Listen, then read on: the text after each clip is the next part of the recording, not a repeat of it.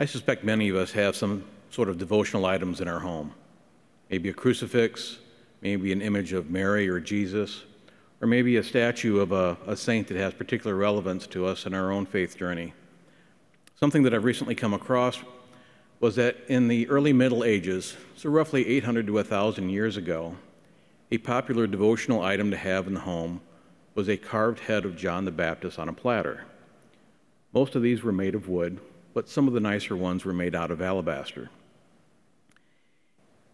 At that time, I'm not real sure what this devotional would have specifically represented. I'm trying to learn more about it myself. Now, maybe it was to remind people of their own death, and certainly the Holy Mother Church throughout time has taught the idea of to remember our death. The Latin phrase is memento mori. The idea behind it is death is inevitable for all of us, and our goal is the beatific vision. So are all our daily actions in line with the goal that we want to achieve? Now, maybe at that time this represented something like the cost of discipleship.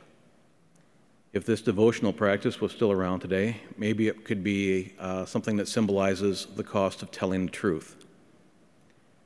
John the Baptist was certainly unafraid of telling the truth, and he made the ultimate sacrifice for that commitment.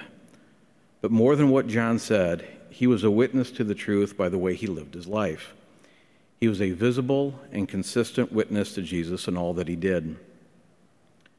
There are a lot of competing voices and competing visions in our culture today of how the world should be and how we should act.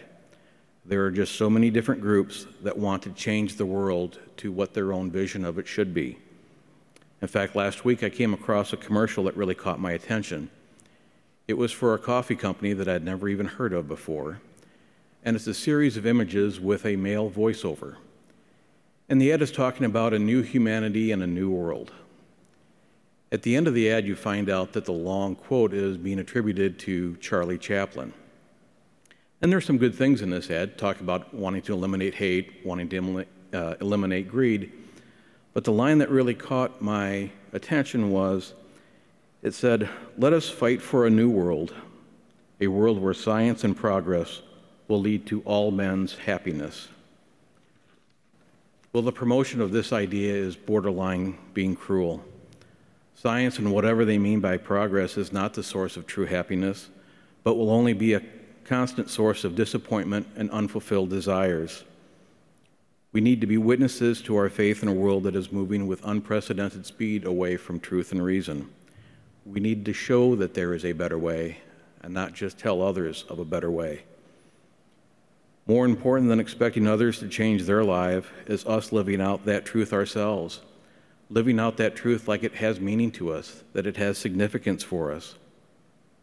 And part of that includes just a daily reflection on our own thoughts and words throughout the day, and asking ourselves where are we falling short in our own pursuit of holiness, and vowing to try to do better next time.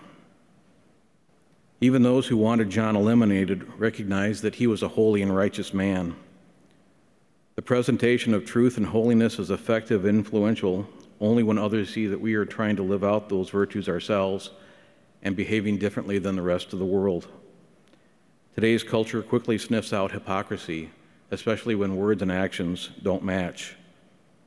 From the way we behave in stores to what we say and post in social media, and just how we carry ourselves throughout the day should all reflect back on what we say we believe.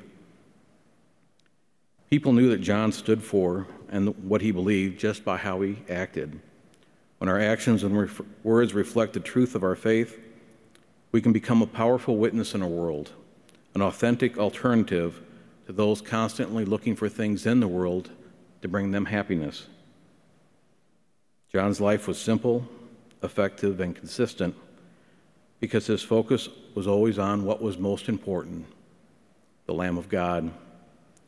In a few minutes at this altar, we too will hear the words, "Behold the Lamb of God, behold him who takes away the sins of the world. Happy are those called to the supper of the Lord." Our lives and our joy and our way of life are not based on a set of beliefs, but on a person, the one who is truth, the one who is life, and the one who is the way. And that is what will make all the difference.